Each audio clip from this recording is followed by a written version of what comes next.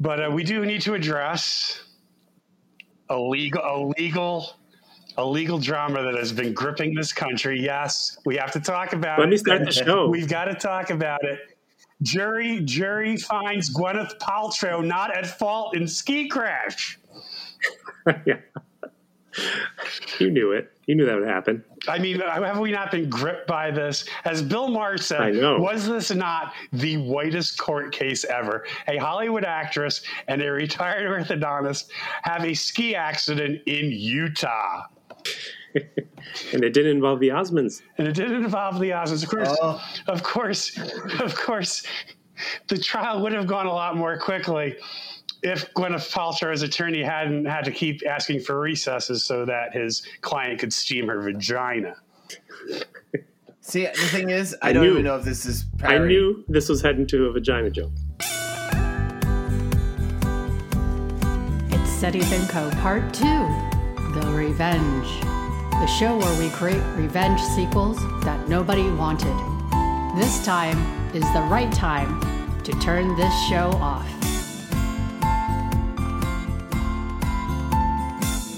It is Seti Bimco Part 2, The Revenge, the show that daydreams about revenge sequels that were never made. Do you have anything more to say about vagina-scented candles or anything? No, I sure don't.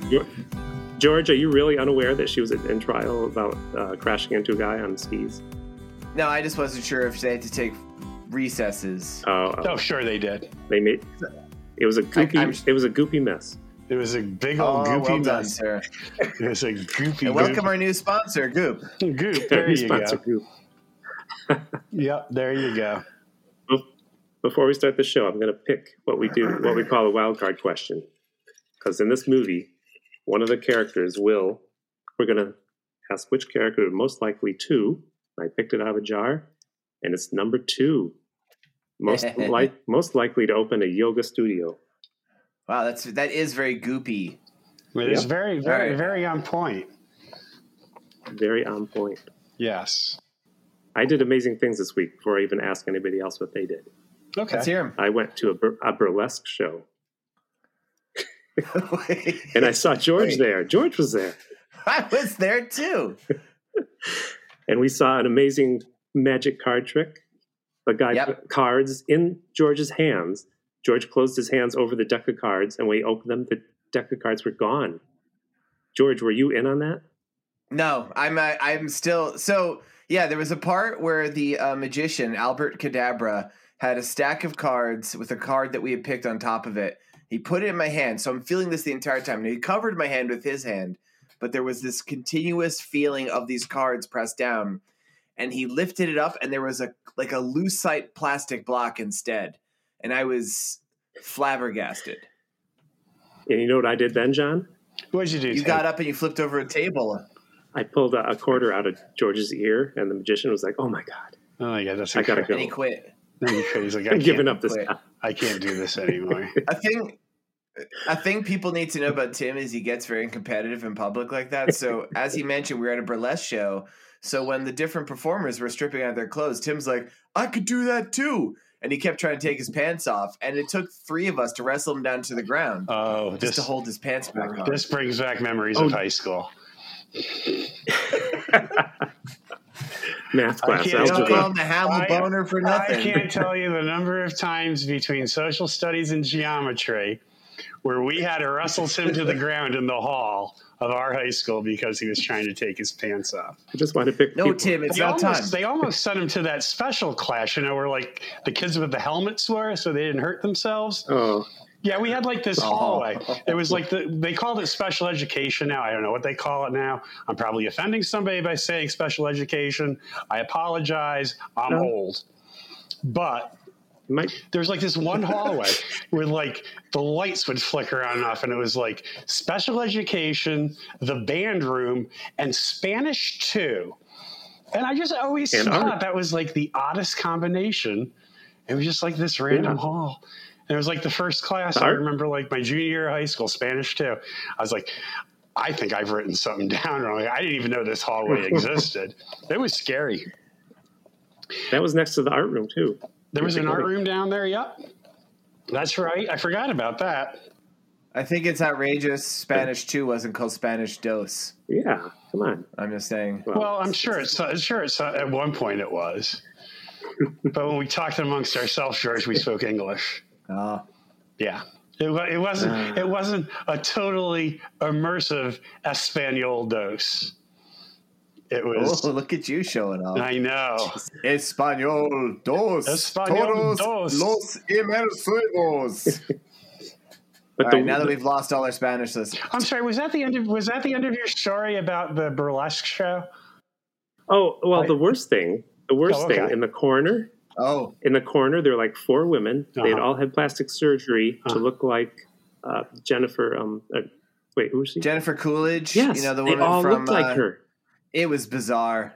And they had all had. You could tell they had surgery. It was surgery to specifically look like Jennifer Coolidge. Do you not think so, George? Well, so I've learned more about that since then. Can I spill some tea in that whole thing? Okay. Well, before you get into it, can I ask a question? Like, how long do you think did it look like they got it? Like after the Emmy speech, after the Golden Globe speech? Like, are they still healing?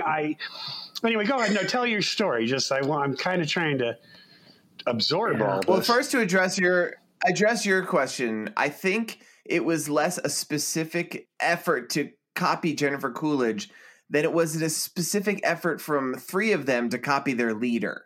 Yeah. I think there was one woman who was like the alpha, and the other ones were all looking like her. They were these kind of like middle-aged, like a little bit, and by middle-aged I mean a bit older than us. Mm-hmm. They were all Russian, as it turned out, and they had some battles with people that we found out about after the fact. Oh, I didn't know. In fact, we didn't notice this, Tim, at all. But there was a whole incident where they were like yelling abuse at some people that were seated next to them, and those people actually were comped to table elsewhere in the establishment.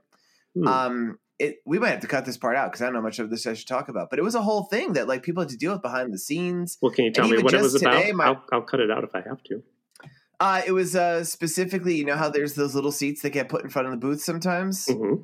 There was a young couple that was placed in that seat by one of the performers, and these women just like heaped abuse on particularly the young woman of color that was there. Oh, no. It was a thing, yeah. It's the only time something like this has happened, but luckily they actually reached out to Nip and Rex, and they're going to be comped, and the rest – it all worked out for the well. Although my mother did want to ask – I'm sorry, am I interrupting your story now? Because my mother wanted to ask Tim something. She wants to know if you have ever eaten at a restaurant called 21 Greenpoint, which is on Greenpoint Avenue. I looked it up. Apparently it's next to the WNYC Transmitter Park. It's on Greenpoint Avenue. It's like – I said, Mom, it looks like by train it's like a half hour from his neighborhood. So I think he kind of – Greenpoint? 21 Greenpoint. The reason why she wants to know is because Bill Murray's son is either the manager or the executive chef there, and my mother loves Bill Murray. Like, I hope if my mother ever meets Bill Murray, Bill Murray won't be an asshole to her. You know what I mean? Because my mother just absolutely loves. Now, this is from the first marriage. The first wife died, but after they got divorced because he was addicted to marijuana and was a sex addict. So I think this might be one of the kids from that marriage. Maybe I'm wrong. I don't know. Maybe he is from the second marriage. Yep. And the other son is the assistant basketball coach at I can't think right now. Anyway. And then she also Bill Murray was addicted to marijuana and sex. Okay. Sounds like a good time. You're joking. Does sound like a great time. No, that's what my mother told me. I don't think my mother has that good. My mother has a great sense of humor. Don't get me wrong. And she also wants to know if you've ever been to Greenwood Cemetery. Oh, yeah. Have you been done on a tour? Sure. Are you pulling my leg? I am not. No, it's Greenwood Cemetery is like a legit attraction. Yeah. People have picnics there. Okay. Yeah. No, I just wondered. It's on 25th Street. It's enormous. It runs like I'm looking 10 blocks or so. It's like located between Greenwood Heights, Park Slope, Windsor Terrace, Borough Park, Kensington, Sunset. So it must take up a really big to border all those neighborhoods. It must be humongous. I saw the grave of the man who created the sewing machine, and the tour guide's like, his whole family's buried there, and he's buried with his dog, but his wife is not buried. Well, she's duh. Her bones are just scattered on the surface. Yes, her bones are scattered. Well, it's funny you talk about. Well, great. Okay, so my mother wanted to know because she wants to know about two specific graves. One is the mother of President Theodore Roosevelt, and the other is his first wife, who both died the same day. I mean, literally the same day. They died on Valentine's Day, 1884. His daughter had been born 2 days earlier, and they both died within hours of each other. And apparently their graves are there. So my mother just like thinks of these things and just like calls me. Tell your mom I saw those graves. John will know. Like, I don't know why she thinks this, but she's like, John will know this. I did. I saw them. Me, like, he's most. Oh, did you really? Okay. I did. Because you know how they died, right? The wife was. They both ate a piece of chocolate. No, his wife, Alice Lee, on Valentine's Day, 1884, was killed crossing the street while she was looking at her cell phone. And the mother lit a candle that smelled like vagina. No, the mother, actually, it was the mother that gave Martha Bullock Roosevelt who was allegedly the inspiration for Scarlett O'Hara by Margaret Mitchell. She had delivered her granddaughter via surrogacy. It was the first IVF treatment. And then they're like, okay, so major breakthrough in medical history. Don't ask a 48-year-old woman typically to carry a pregnancy to term. That doesn't sound right now that I say it out loud. Maybe you can't believe everything you read on the internet. I guess I'll just stop right there.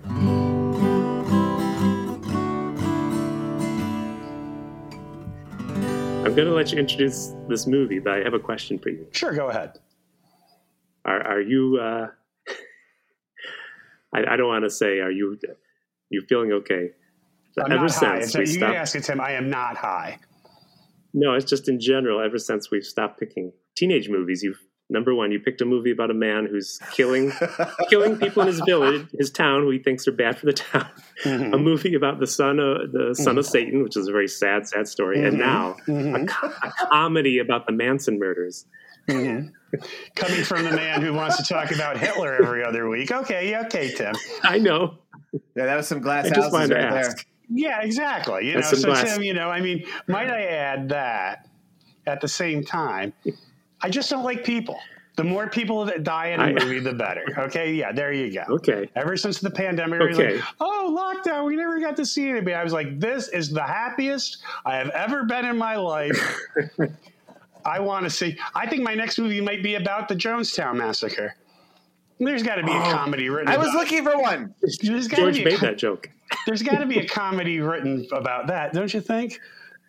John, you have to be the force that brings that into the world, I think. Maybe I'll just have to write it. So introduce this movie. Okay, John. The original name of the movie is Leslie, My Name is Evil.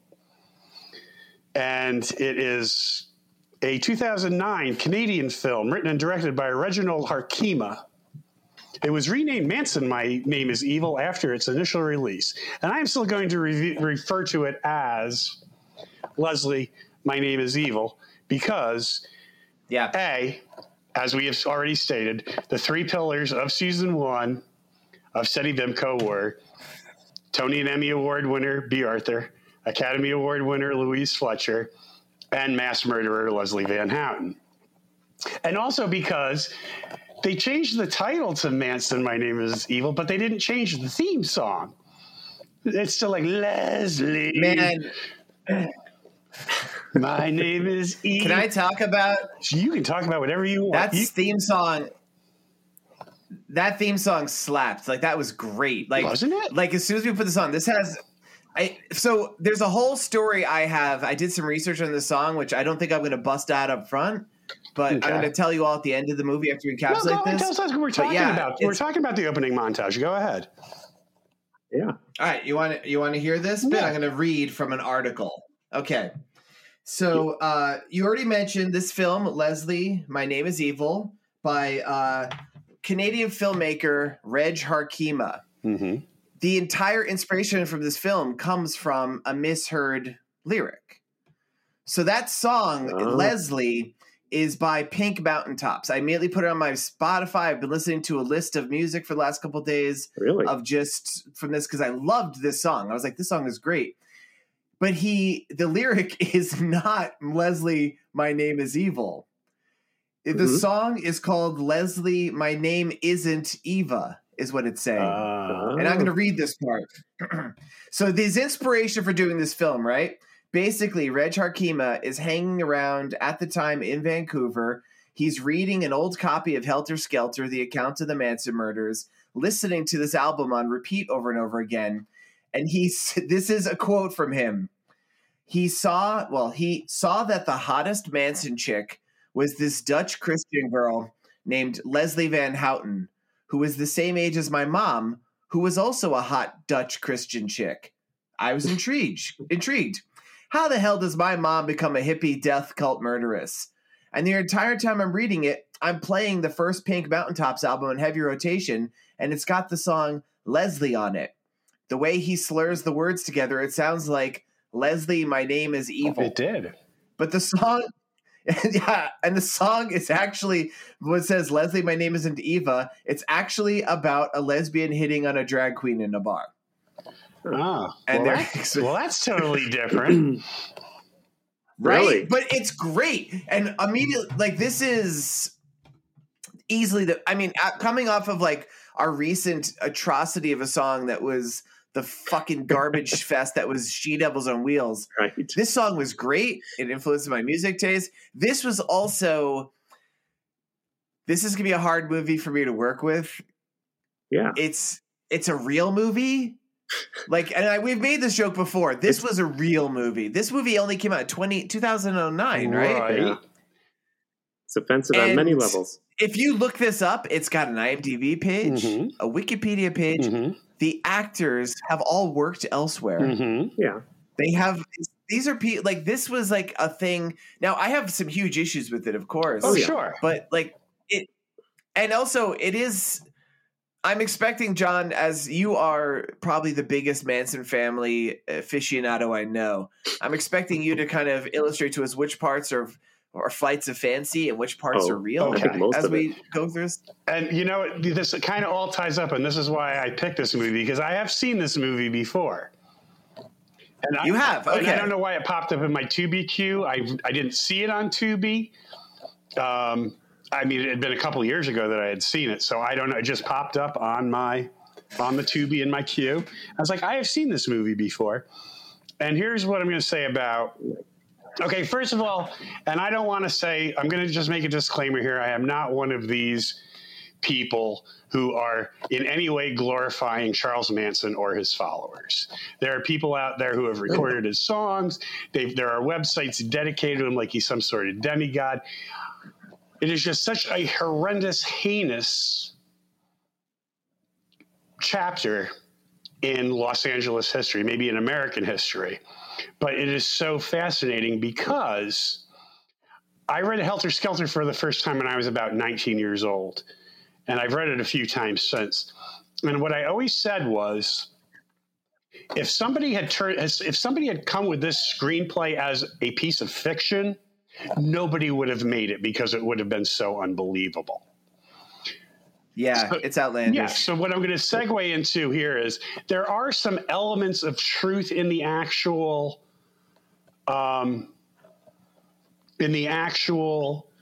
Manson family story.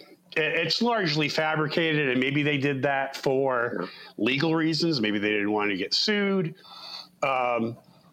Because if you take this as, and this is why I picked it as a quote unquote bad movie, because it is very historically inaccurate.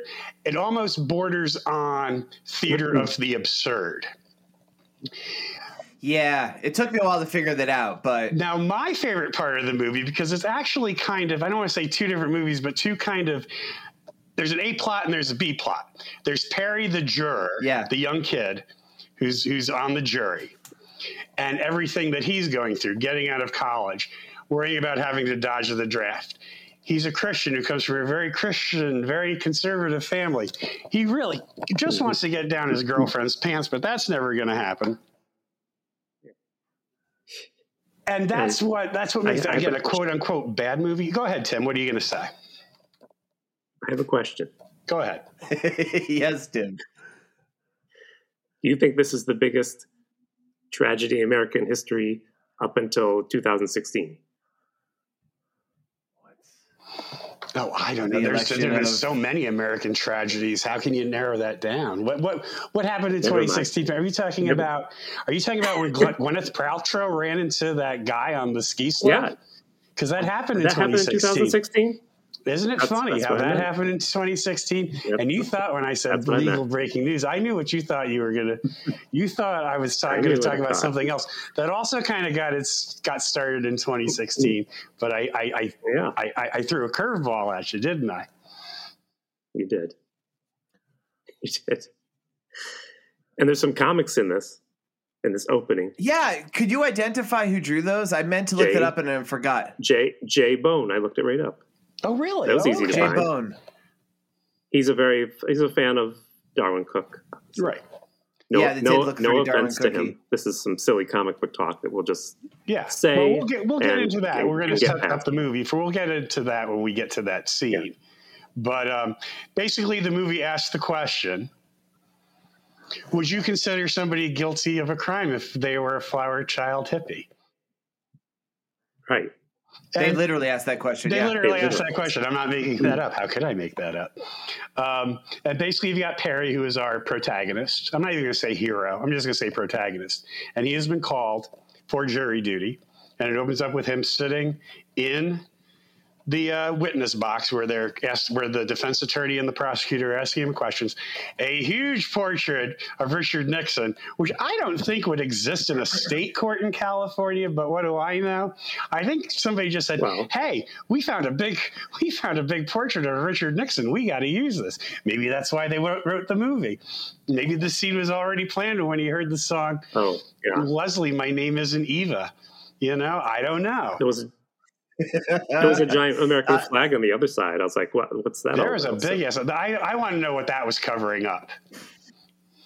Because that was not a court. A Canadian flag, probably, since it was a Canadian flag. I guess do they think there's a big maple leaf right off camera. Do they think in Canada that we have these big portraits of all our presidents? Like, then he's in the library, and here we get to the part where he meets his girlfriend, Dorothy. Right. And she's asking if he believes in Jesus and all this stuff. And there's like a big picture of LBJ on the end of one bookshelf, and then a big portrait of JFK on the next bookshelf. I was like, do they think do they think this is like communist China with like all the portraits of Mao everywhere?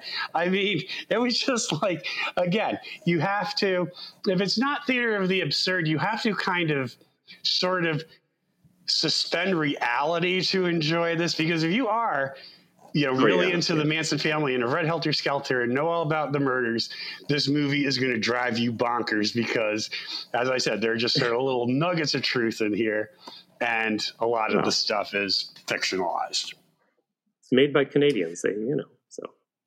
Well, who I love. The thing about this movie that I think is interesting is that because it is much more of a movie than we usually watch, I kind of I feel like I want to give it actually a little bit more of like a sensitive critique than we normally do. Uh-huh. Instead of just being like, oh, this stupid thing happens. Like kind of the theme of it is it's setting up the parallel journeys of these two Christian upbringings.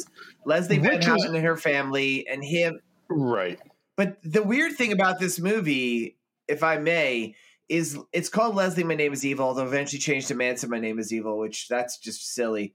Like, Leslie starts off as a central character, and we kind of skip along with points of her life. And like, the filmmaker doesn't quite commit to that viewpoint. Like, we start off with her as a young girl, not like a child, but like a teenager. Yeah. And we see these moments of her life, and we get these bits that are supposed to give us an insight into how she becomes the killer. And then he just drops it. Yeah, she just becomes this kind of figure in the courtroom we don't have any interior view of anymore. Right. And I think – go ahead, Tim. I'm sorry. I was going to say that overall, if George insists on being a little bit serious, the film is like the Christian family believes in killing the people in Vietnam, and Manson, his family believes in Jesus, and they want to kill the pigs, being There's a nice scene where people. the follower waves her hand over to the whole courtroom. Pigs are all of you. Yes, pigs are all of you. Right. But I do think Harkema, though, some of it is very heavy stuff, as obviously anything relating to the Manson family would be. But I think he also does a lot of it tongue in cheek, like with the very stereo. So I think if we kind of make our humor in kind of that tongue in cheek spirit, I think we'll be okay. I'm not worried. Yeah. I'm not making fun. I was the only thing that offended me.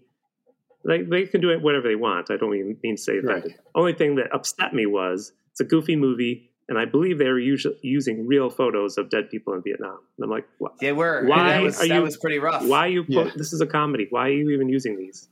I know. Well, let's just say, what was this movie? I mean, what was it supposed to be? Yeah. They were trying to get a message out. And I don't know if I necessarily agreed with the message. Like, okay, don't get me wrong. If there's by the way, if anybody's listening and if they still think that Vietnam was a good idea, please send us an email, because I would like to hear your argument. I by no way say, yes, Vietnam was a horrific. I'm going to say it was a human rights abuse. I'm getting an email right now, John, from Gwyneth Paltrow. She no longer wants to be a sponsor. Okay.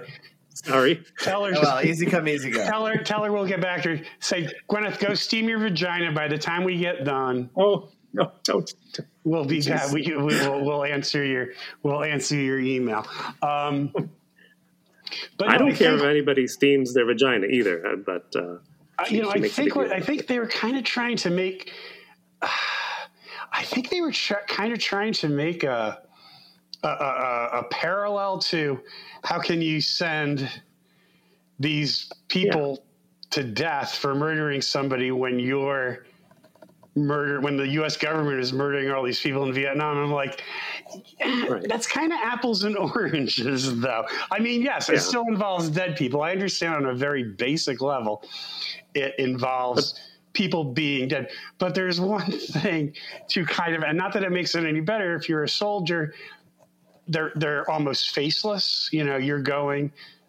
Again, I'm sounding very conservative and very hawkish here. I'm trying to very clumsily make the distinction here.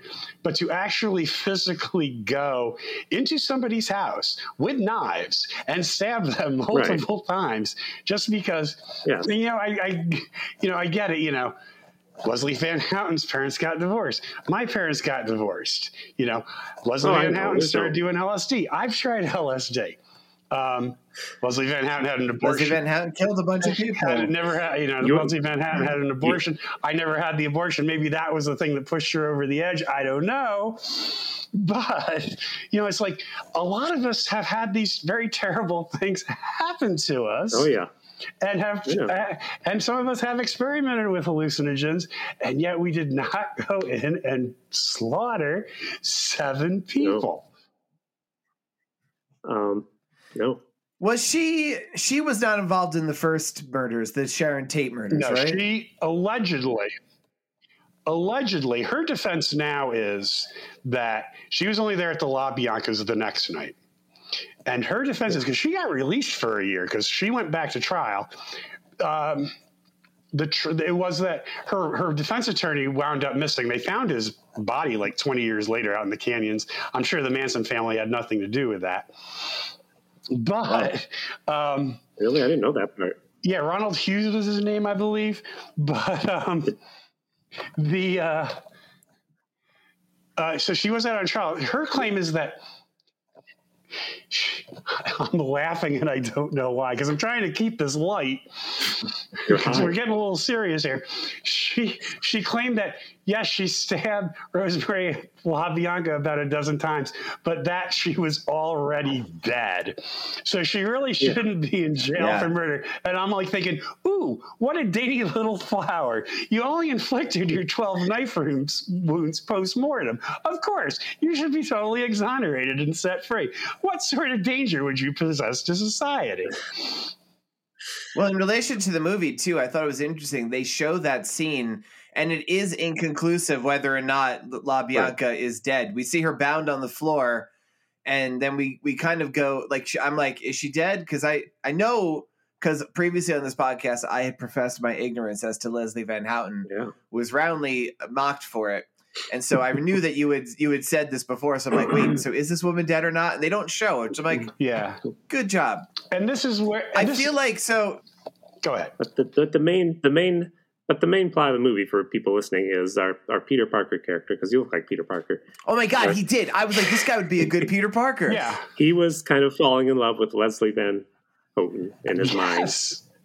They make eye contact in the beginning. While dating his Christian wife, who Christian wife was like, no, we can't have sex. Jesus is my Jesus doesn't want us we get married. Yeah. To which he eventually replies to, I don't care what Jesus thinks. And this is actually, it's a bit of an Go ahead, George. It's a bit of an awakening. It's a bit of an awakening story for him. It's just the thing that makes it so interesting to me is that we normally have movies that are such spectacular fails that this one kind of swung and missed, I think. And actually, I feel like after reading that little bit of the article at the front, do you kind of get the feeling the bits early on where he's kind of exploring Leslie Van Houten's childhood and family upbringing? I feel like the filmmaker's kind of telling the story of his mom. And I feel like the Peter Parker Parry character is very much the insert for the filmmaker, not knowing who he is. Like while also here's the final parallel, which I just think we should get out of the way here. He ends up voting to convict her, on the jury. And she's sentenced to death, although, that's later overturned when the death penalty is repealed in California. But then this entire time, there's this company he's working for, or he's slated to work for, called the Star Spangled Manufacturing Company. And our quote unquote hero, the good Christian boy who is having his weird awakening because he's having sexual fantasies about this hot Manson girl. He goes off to make napalm, which they use in Vietnam, with a truly horrific final image of this movie. That was pretty. This smoldering corpse of like a Vietnamese woman holding her baby with smoke coming out of the baby's eyes. Which wasn't a real picture. It was that wasn't real. No, that was like horrific. A special effect. Yeah. But it was just like. But it was weird. Like the movie really, I feel like you said, John, it was 2 movies. Right. I feel like it was like 4 because it was just, but it was good at the same time. It didn't quite I think work. I failed on the comedy level because I thought my jokes were going to hit a little harder and they're just not. My jokes just aren't landing this week. But what I got out of it at the end. They're landing. More goop jokes. I don't know. What I got out of thank God for goop. What I got out of the more goop. Find out if Gwyneth is done steaming her vagina. Speaking of Catholicism, while I was watching this and doing research, did you know Shia LaBeouf has converted to Catholicism after portraying the character in his latest film, Shia LaBeouf? Oh no, Shia LaBeouf. Oh yeah. The Olivier of his generation. Yeah, I know who you're talking about. But he's converted to Catholicism. Wait, what? Question. Yes. Why are we talking about Catholicism? Because the main character, Peter Parker, in our movie, his father was very Catholic. Oh, he's definitely not Catholic. Are you kidding me? I think decided to be. They're either Baptist or Methodist. But we're definitely talking. Yeah. Okay. Yeah, these are definitely people who probably laughed when Kennedy got shot. Yeah, can I say something out loud, though? To anybody out there considering converting to Catholicism, may somebody who was born into the faith and was raised in the faith tell you, don't waste your time. It's going to drive you bonkers. There's going to be a night you're going to want to masturbate. And you are going to be so filled with guilt or terror that you're going to go blind. You will never enjoy it again. Wow. I think that only works when you're young, though. Oh, see, I still sometimes I think is my grandfather watching me? Are all the spirits of my deceased ancestors watching me as I'm pushing this guy's face in the pillow? I don't know, but anyway, probably they're watching. But what I get out of the end of the movie, okay, George, just to kind of again not to be too serious here. But the whole thing, the guy is ready to bust a nut. Let's just say what it is. He's ready to bust. His girlfriend is not going to give it up until she has that ring on her finger. She is not giving it up. Yep. This guy, who's, I'm going to guess 22 because he's getting ready to graduate from college. This guy is so ready to bust a nut. He sees this. And Leslie Van Houten was a very attractive young girl. She was actually. I looked at the historical photos. She was actually legit was. She was the homecoming queen. Yeah, I had no idea. Yeah. Shaved and unshaved. Yeah. She was beautiful. She was. Yeah, she really was, and I was shocked to learn that because I thought I'd seen pictures of the Manson girls where I'm like, well, she wasn't like a feral monster, but no, she was actually very attractive. And she said, was she the one that said she finally had sex? Who'd she have sex with, Bobby or Charlie? But she said, balling you is like tearing up heaven. I wrote that line. Yeah, that was the line of Bobby. That was with Bobby. With Bobby. That guy who played Bobby had a nice ass. I'm just going to say that out loud for the record. But there's a little bit of nudity. I'm not talking, guys. You can be straight and still appreciate that guy had a fantastic ass. I would kill for that ass. Smooth. Yeah, I mean, just perfectly round, like two honeydew melons is the best way I can describe it. No, that was a really nice ass. And that's John, in our history class, I'm always like, turn around that picture of Michelangelo. Come on. Why do I always got to see the front? Let's see the front. Oh, look at that little Pacelli. Yeah. Michelangelo. Really? David. Michelangelo's David, yes. But okay, so getting back to my kind of okay, so the whole time he can't decide whether or not he's going. He can't do it. She might be innocent. She doesn't deserve to die. She doesn't deserve to die. And this was kind of the letdown at the end for me.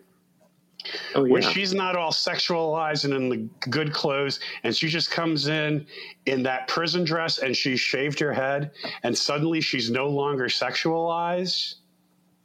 Yeah. That's when he decides, I can have her killed. Like his fantasy, his sexual fantasy was destroyed. There is one brief moment, and she still has the most beautiful blue eyes, and he makes eye contact. I mean, everybody knows how the Manson case ends. But, for that one brief moment, he's connected to her eyes, but in the end, his sexual fantasy is destroyed. And because his sexual fantasy is destroyed, he can have her. He can have her killed now. He didn't even mind when she had a cross carved in her forehead. She's like, she's still sexy. Exactly. Our Lord and Savior, the sign of our Lord and Savior. That is a Christian. Now let's see your little girlfriend, Dorothy, carve let's see how good of a Christian she is. Let's see her carve a crucifix in her forehead. He was so pathetic in the hotel room while he was sequestered. He was like touching the picture on the wall of a woman in a bathing suit. Have you ever that was weird, right? Have you ever been in a hotel with a picture like that? No, he just get the Playboy channel. I mean, I never have been. I mean, I'm sure they're out there somewhere, but my God, that picture does not belong in that hotel room. We all know the Beach Boys connection, by the way, right? I looked this up, and I'm sure John does. Yeah. The Beach Boys did record a song by Manson, even though they altered it. Right, and they didn't give him any credit. Right, George? They gave him a motorcycle and maybe $10,000. Something like that, yeah. He didn't. Well, back in the '60s, that was probably a pretty good deal. Oh, Jesus Christ, $10,000 and a motorcycle. Yeah. I mean, I think my parents bought their first house in the '60s for like $19,000. Yeah. Well, speaking of people who need help, by the way, I checked up on Reagan's assassin, Mr. John Hinckley Jr. He has. Has he rescheduled the tour? He's still trying to do this music tour. Keeps getting canceled. But he had a show in Florida in front of a MAGA crowd rally. But he sang a song that he wrote about this Ohio dentist from the early part of the 20th century. His name was Gay Hitler. God and damn it! The MAGA crowd was confused. They didn't know whether to applaud or kick him out. So they applauded. Trust me, I'll tell you how this ended. They applauded. They applauded. They're very confused. But anyway, that's how his tour is going.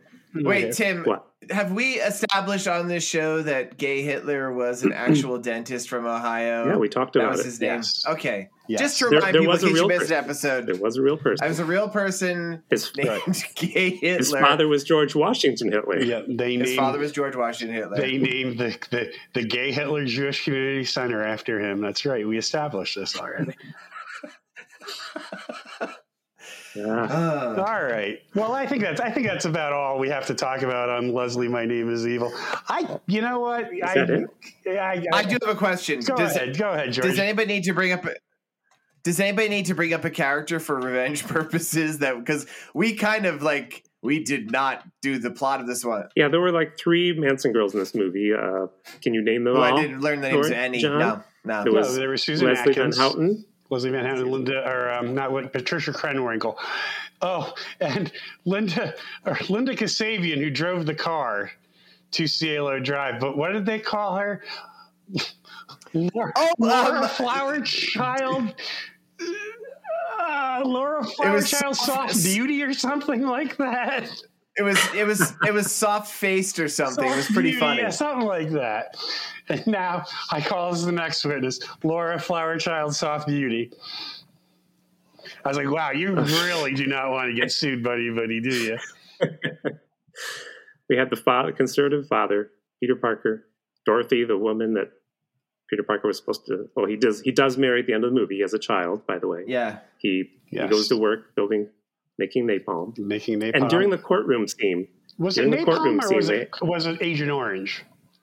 Well, they didn't say. I was thinking the whole time it was Agent Orange, but at the end when they show the horrible corpse, they specifically say something about napalm. Yeah, but the only reason I think it was Agent Orange was they were talking about they were making herbicides, and that's what Agent Orange. Oh, you're right. Earlier, that's what Agent Orange was. It defoliated the jungles. Yeah. So the Viet Cong couldn't hide. Yeah. For what this guy was just a bad for as much as that worked.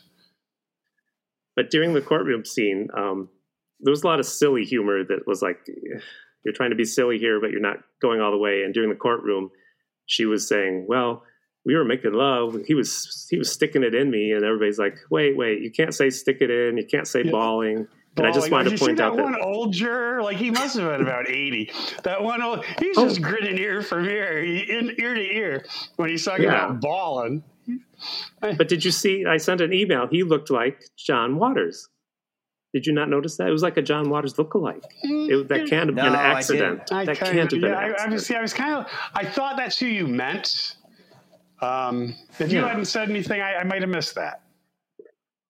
So we have Leslie. I want to point this out. Leslie in this movie, she's the one behind the scenes who had all these weird terms for sex. She had making love, balling, sticking it in, knocking boots, raw dogging, getting down with Hootie, checking out the blowfish, fishing for the fish, spelled PHIS. Wow.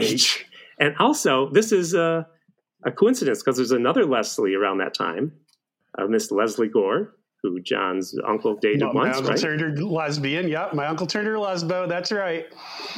Leslie Gore, she also had odd terms for sex. Such a coincidence. She had terms like, it's my party time, Judy's turn to try, shoe don't own me, because shoe was her little term for sex back then in 1963, sunshine lollipops and latex raincoats. And oddly enough, checking out the blowfish was also one of her terms. Checking out the blowfish. I swear Hootie got the name for the band. Everybody knows that. Yes. All those songs you mentioned in the Leslie Gore bit, are those actually Leslie Gore songs? Yeah. Plays on the It's my party. You don't know. It's my party. Yeah, I know. I knew the songs, so I didn't know that was all one person. Yeah. I didn't know. That's impressive. Way to go, Leslie Gore. Yes. You're a creative songster. Yeah, man, she's dead now. But anyway, so don't worry about thanking. Don't worry about thanking her, Leslie Gore. Unless as you hang out with John's relatives, watching him masturbate, push the guys' faces into pillows at 3:00 in the morning. Also, Nice. I found out in this movie there's a cute girl, the dentist, who calms you down. Somebody says that, and I'm like, really? I didn't know there was a cute. Yeah, she gives you a hand. Yeah, the receptionist. She gives you a hand job. You never had that happen to you before, Tim? You've never had the dental receptionist give you a hand job to like release the tension? I don't have.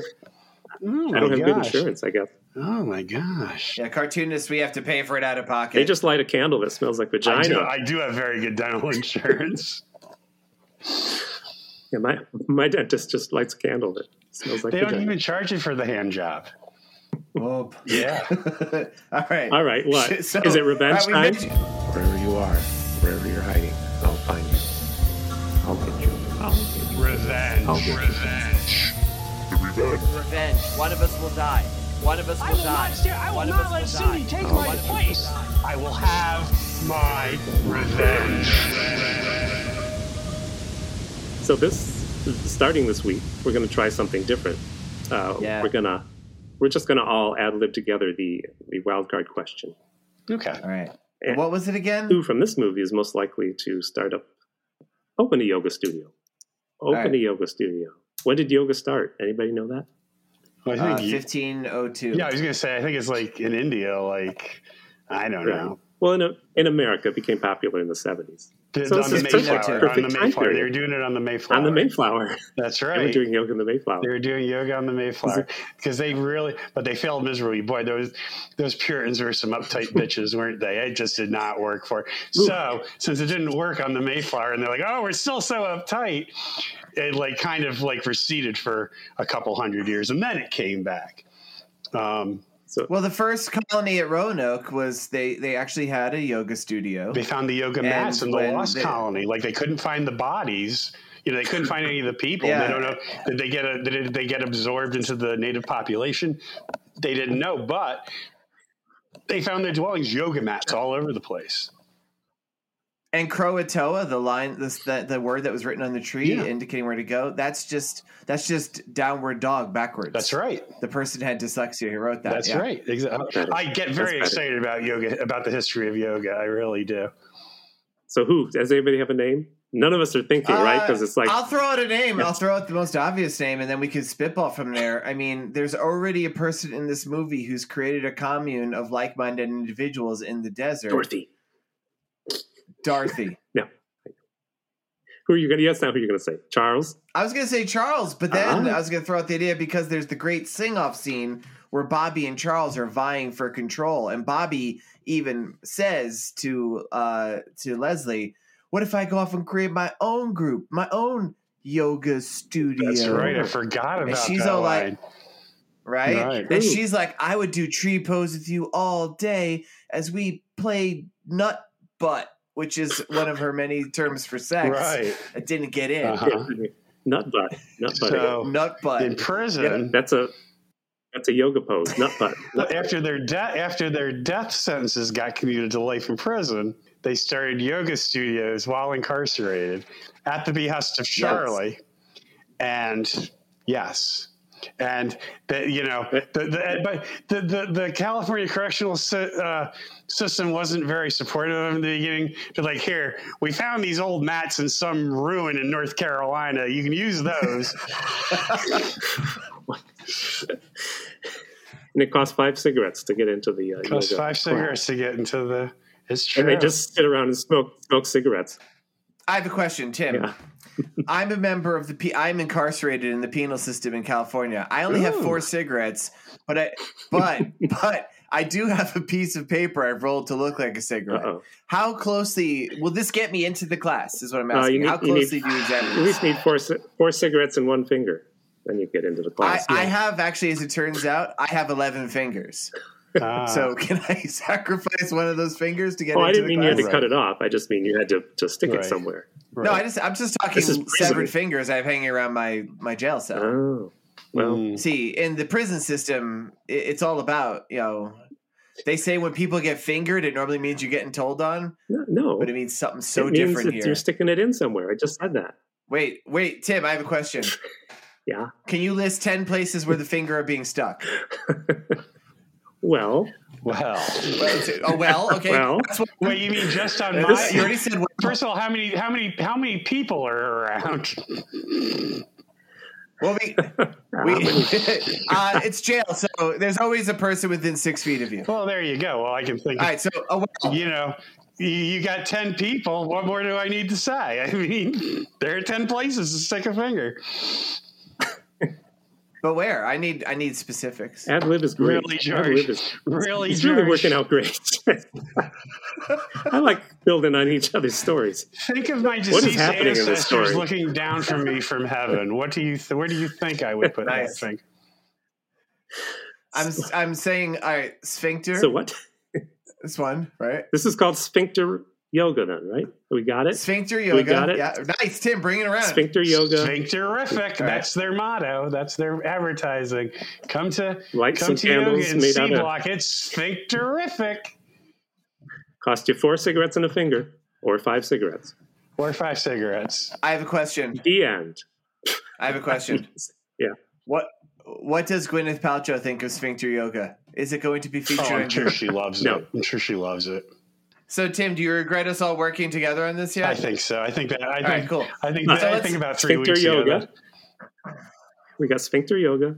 Yeah, sphincter yoga. And what was her name? All right. What was her name who started this studio? I don't even remember. Bobby started it. Bobby and Leslie did it as a split off from Charlie. But we did it. We did it. There you go. And they rubbed their heads against mats to try to rub out those crosses they carved in their heads, because they really did that. Yeah, I looked that part up because I was like... I looked up interviews, and the most recent interview, I forget what the interviewer was. She's like, oh, that cross thing hasn't come out of your head yet. And she laughs and goes, no, I'm hoping I get older. It'll just look like a bunch of wrinkles. So that was that. Right. That worked out great. Wait, Tim, why are you crying? Tim, all right, who wants to go first in the revenge thing? Oh, I don't care. Mine's real short. You go first then. You're the appetizer. Okay. Yes, I have been. But anyway, no, my character with a revenge story is Perry's sister. There was like a sister, but she like never had a line. And as a matter of fact, at one point in the story, they didn't even show her face. Like, they just showed her the back of her head. Like, I think, like, the actress they originally hired, like, was around for a few days and said, I got a shift at the Tim Hortons coffee shop. I can't come in today. So they just got somebody else who just filmed the back of her head. But I've given her a name. Her name is Luella. All right. And she has just, been, because she never says a word. They don't even acknowledge her. I mean, they feed her, but, they take her to church, but they never acknowledge her. So she finally, after all those years listening to the Christian doctrine and everything, she meets a boy. And the boy winds up being the other child of that Vietnamese woman holding her baby with the napalm. And his name is Tran Van Min. Of course, his adopted family named him Brad. So Brad and Luella, they, of course, the father he uses that racially derogatory term that he used a few times in the movie. Yes. Many times. Yeah, it's awful. And so basically, to get her revenge, she runs off and elopes with Brad, not his real name. She converts to Buddhism, and she kidnaps Perry and Dorothy's baby and raises the baby in the Buddhist faith. And then finally, they go to the old movie ranch, and it's sort of like their compound, like the Branch Davidians, and they're surrounded by federal authorities, and the movie ranch burns to the ground. And it's like, so they were all killed in the movie, or were they? Because then we're setting up the sequel to the sequel, where years later, Dorothy and Perry are going through the airport, and they see a Hare Krishna, a young kid, with the same birthmark on its neck as their baby. And that's the end. Fade out. And then you're setting up the next movie. Whatever happened to Dorothy's baby? and like they get on a bus, and they run away, but this bus comes and picks Dorothy up, but nobody's driving it, and I don't know. Anyway, I'll work on it. First draft. Got to commit to the character. Very first draft. We learned that from Natalie Kim. All right, Tim, what's your revenge story? Manson, My Name is Evil, Part 2, The Revenge. Ooh. So Dorothy, now married to Perry, as we saw at the end of the movie, she finds that notebook that Perry had during the trial, which we didn't mention, but he had a notebook where he was writing her name. She was the cheerleader. He was making all sorts of notes about her. And to her shock and horror, she saw that he has written a whole fantasy story about himself and Leslie having adventures and sex, and then dinner and sex, and nature trips and sex, and then dinner again, and ham sandwiches with butter and sex. Just to enrage George. Ooh. Let the record show I just punched the wall. Ooh, hot. She also finds letters he's been writing her in prison. Love letters that he's been writing to Leslie. And he's been sending salacious love letters back to her, dotting the I's with little hearts and everything. So, oh my God, that's serious. Dorothy has had enough. She thought they were done with Leslie. She wants revenge on Perry for his transgression. Nice. So she uses her influence to get on the Joseph Michael Ramiro jury. He was a member of the Symbionese Liberation Army who kidnapped Patty Hearst. Oh. So she got to be on the jury for his trial. And she flirts with Joseph and tries to send him little love notes. But he's convicted and sentenced to life in prison, where he still is today. In the meantime, Harry finally grew tired of his job, his self-hating job. Sorry. In the meantime, Harry finally grew tired of his job, and in the meantime, Harry grew tired of his job making napalm to burn up villagers.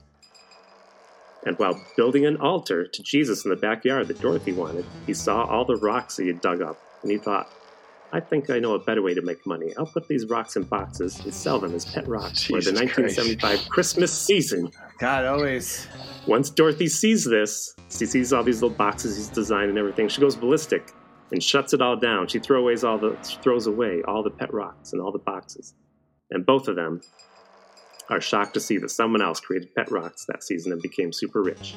This destroys their marriage, and Dorothy goes off to strengthen her faith and joins Jim Jones in the new church known as the People's Temple. Sad and broken, Perry loses interest in Leslie and ekes out a living making drop acid not bombs t-shirts before working to elect Ronald Reagan in 1980. And Dorothy heads down to Guyana to join the... I know my mass murders, man. You do. Clearly. The end. Wow. Applause. So, like, Tim, you seem to go back to, like, two subjects all the time. I think if you ever decide to write a book of essays, the title of your book of essays should be called Pet Rocks and Hitler. Yes. Hey, Hitler was not in this. It's going to be called My Pet Rock Hitler. That's what his pet rock was named. My Pet Rock Hitler. Had a little mustache on it. My Pet Rock Jim Jones. All right. So here's mine. And I'm going to speak very honestly to everybody here. This one was tricky because this was a movie with real people. And it's I know that we all talk about the Manson family in a very flippant way because it seems very distant, but it's weird. Even a movie like this made me kind of realize like this stuff really happened. So I'm like, all right, I don't want to write about the people who were real. But as I showed up front, I really didn't know a lot of these people, like who was real, who wasn't. I also kind of wisely assumed that like the characters of Perry and Dorothy would probably be chosen by you two. So I started desperately searching for someone else that played a part in this narrative. And what I landed upon is in the repeated courtroom scenes, there was a guy, just an average looking white dude sitting in the jury box next to Perry. I don't think this is the guy that you felt looked like John Waters, the director, Tim. This was just a mostly bald guy who he seemed to especially enjoy whenever, like when the Manson girls would like do something like show little panties or something. He was a real schmuck. We're going to talk about this guy because this guy is the star of my sequel revenge film. His name was Robert. Robert was just an average dude, just a peer, just somebody you want on your jury. He's just a guy out there. He was up for a big promotion. Well, something we didn't mention in this is that the main character actually delays his wedding to Beverly. Was that her name? To Dorothy, because of this trial. other people were also in a situation where they had to delay life events. And because Perry was so reticent to convict, the jury, they were kept sequestered for a pretty long time, longer than they planned. Mm-hmm. And as a result, Robert, at his middle management job, he was passed over for promotion. And it's not a big thing, right? You think, but it did have an effect. Like, he gets out, he's mad, he's all kind of horny because he's been looking at these ladies, and like, he got to kill them finally, but not really. And his job has passed him by. His wife eventually leaves him. His kids don't respect him because they can just see that he's just kind of this dirty old boomer getting older and older. And his life starts spiraling out of control. He starts sniffing glue. He starts eating glass. He starts, he's taking a page out of the Manson girl's notebook. He starts carving symbols into his forehead. He carves the word dingus in his forehead, but it doesn't really stick, luckily, because, you don't want to have the word dingus. And he did it in a mirror. He wrote it backwards. Right, I was going to say. And he just starts drifting. It makes no sense if you're just, like, looking at it face on. And, like, he starts missing payments on his house. And, like, so they take his house from him, and he sells his last few possessions. He gets a motorcycle, and he just takes to the roads. Heads out from California, starts driving through the Southwest. And he does odd jobs, and he, random sex acts just to make money.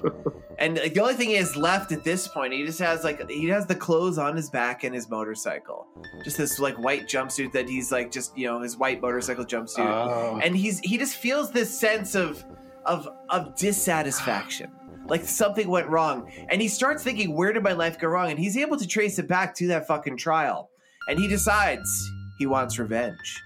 And he knows all the Manson family people, they're in jail. His ire falls on Perry. So he starts ghosting Perry as he goes through his life, creating napalm and Agent Orange and probably AIDS and other horrible things. And then one day he finds out that he's going to be at this place called Snake River Canyon. Yes. And Robert, by this point, he's gotten pretty good at riding his motorcycle. Mm-hmm. And he doesn't want people to know it's him, so he starts going by his middle name. Did I mention his last name already? Knievel? Right. Yes. He's right. He's Evil Knievel. His middle name was his middle name. My name is was his full middle name. My name is Evil. Nope, it's Robert Evil Knievel. And so Robert, his whole plan is he's going to do this spectacular jump across the Snake River Canyon and land right on Perry and kill him. And unfortunately, we all know it doesn't quite work out. But Evil Knievel goes on to have a pretty successful Daredevil career from there before finally dying in Clearwater, Florida in 2007, age 69, of pulmonary disease. His revenge never quite served, but Evil Knievel never quite landed those big jumps anyway. And my movie is called, Leslie, My Name is Evil. Nice. Knievel. It's amazing how you came up with all those facts on his death without Wikipedia. I'm amazed. I wrote down notes. His real name was Robert Evil Knievel. Is that insane? I'm being facetious. George, I'm being facetious. No, you're not. You're really impressed with my knowledge. I'm really impressed with your encyclopedic knowledge of Robert Evil Knievel. Robert Leslie, My Name is Evil Knievel. When he got older and wrinkled, that dingus he carved in his forehead, it said Hootie. Oh, God. It morphed into Hootie. That's why Hootie and the Blowfish was originally called Dingus and the Diddlers. Dingus and the Diddlers. And that's a different they got arrested in Louisiana for that, though. So they're like, we don't allow diddling in this town. I got outbid on eBay on an old Dingus and the Dinglers concert poster. Oh, I wanted that so badly. All right, that's it. That is it. I'm sure George has picked a funny movie about the Holocaust we're going to watch next week. No, Tim, I'm not you. Yes, the movie I have chosen for next week. It is available for the listening public on Tubi and for my two illustrious co-hosts. It is, I want to make sure I get the name correct, Strippers vs. Werewolves. 2012 English film. 2012. Oh my God. Comedy / horror. a bunch of strippers fight a bunch of werewolves. Oh my God! How the Academy looked this over, I do not know. George, does this have like 80% on Rotten Tomatoes? Did you check? It's on Tubi. Let me see. All right, so we don't go above like 20% on Rotten Tomatoes. Is that our criteria now? Like, okay, we'll do 25. If it goes beyond above 25, like we do not watch it. That'll be our new rule. On Rotten Tomatoes, it has a rating of 25% out of 8 votes. On IMDb, it has 1.5 stars. It has its own Wikipedia page, and there is an actor in it named Billy Murray, but not to be confused with Bill Murray. And motherfucking Robert Englund, a.k.a. Freddy Krueger. No. He's in it. Oh, my God. It's going to be good, everybody. I predict there's going to be a scene where a stripper fights a werewolf. Don't give anything away, George. Don't give anything away. And the werewolf will be from the town Flo. I hope that the werewolves have... Yeah. I'm looking forward to seeing like multiple boobs in the werewolves, just like that one brief scene in Howling 3, the best movie ever made. Except for Leslie, My Name is Evil. I have one thing that we forgot to say about Howling 3, a movie we watched. I have one thing to point out that we never talked about. The character in Howling 3, for those who didn't see it, she ran away from her werewolf village, and she's on a bus, and she says, my father's a werewolf, and he rapes me. I'm running away from home. I said that part. But that was what... My stepfather's a werewolf, and he tried to rape me was the actual line. Was it tried? Well, they go back to the town. Isn't that her stepfather that is there? I think Philo is her stepfather. They go back and I know it's never mention it very again. Odd. They never mention it again. He never makes any attempt to attack her. Right. We kind of were supposed to think of him as a hero eventually. Yeah, we never talked about it that. Was right. I I don't think it was stepfather in like a legal term. It's like when younger guys call me daddy. You know, I'm not really their daddy. They do. I'm not paying your college. I'm not paying your college tuition after this. Don, how can you hear what they're saying with their face shoved into a pillow like that? It's like learning a foreign language. You learn after a while. It's all in the cadence of their voices. It's like, I'm not paying for your college tuition after this. I don't care how good it is. Don't call me daddy. Are we done? Do we have to mention Goop one more time? I think we were done at 23 minutes, 52 seconds, but that's just my opinion. Shortest episode yet. So send us your emails at SETIBIMCO with an E at gmail.com. You can tell us what you thought the Revenge sequel should be like, or what you think of Goop, or if you have an embarrassing high school story. You can find us at SETI_BIMCO on Instagram and on Mastodon and all the socials except for Facebook and Twitter. We're out there. You can hear us on any platform. Give us 5 stars. There. All right. All right. You're all right, Tim. I'm all right.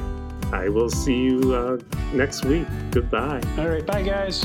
Bye, everybody.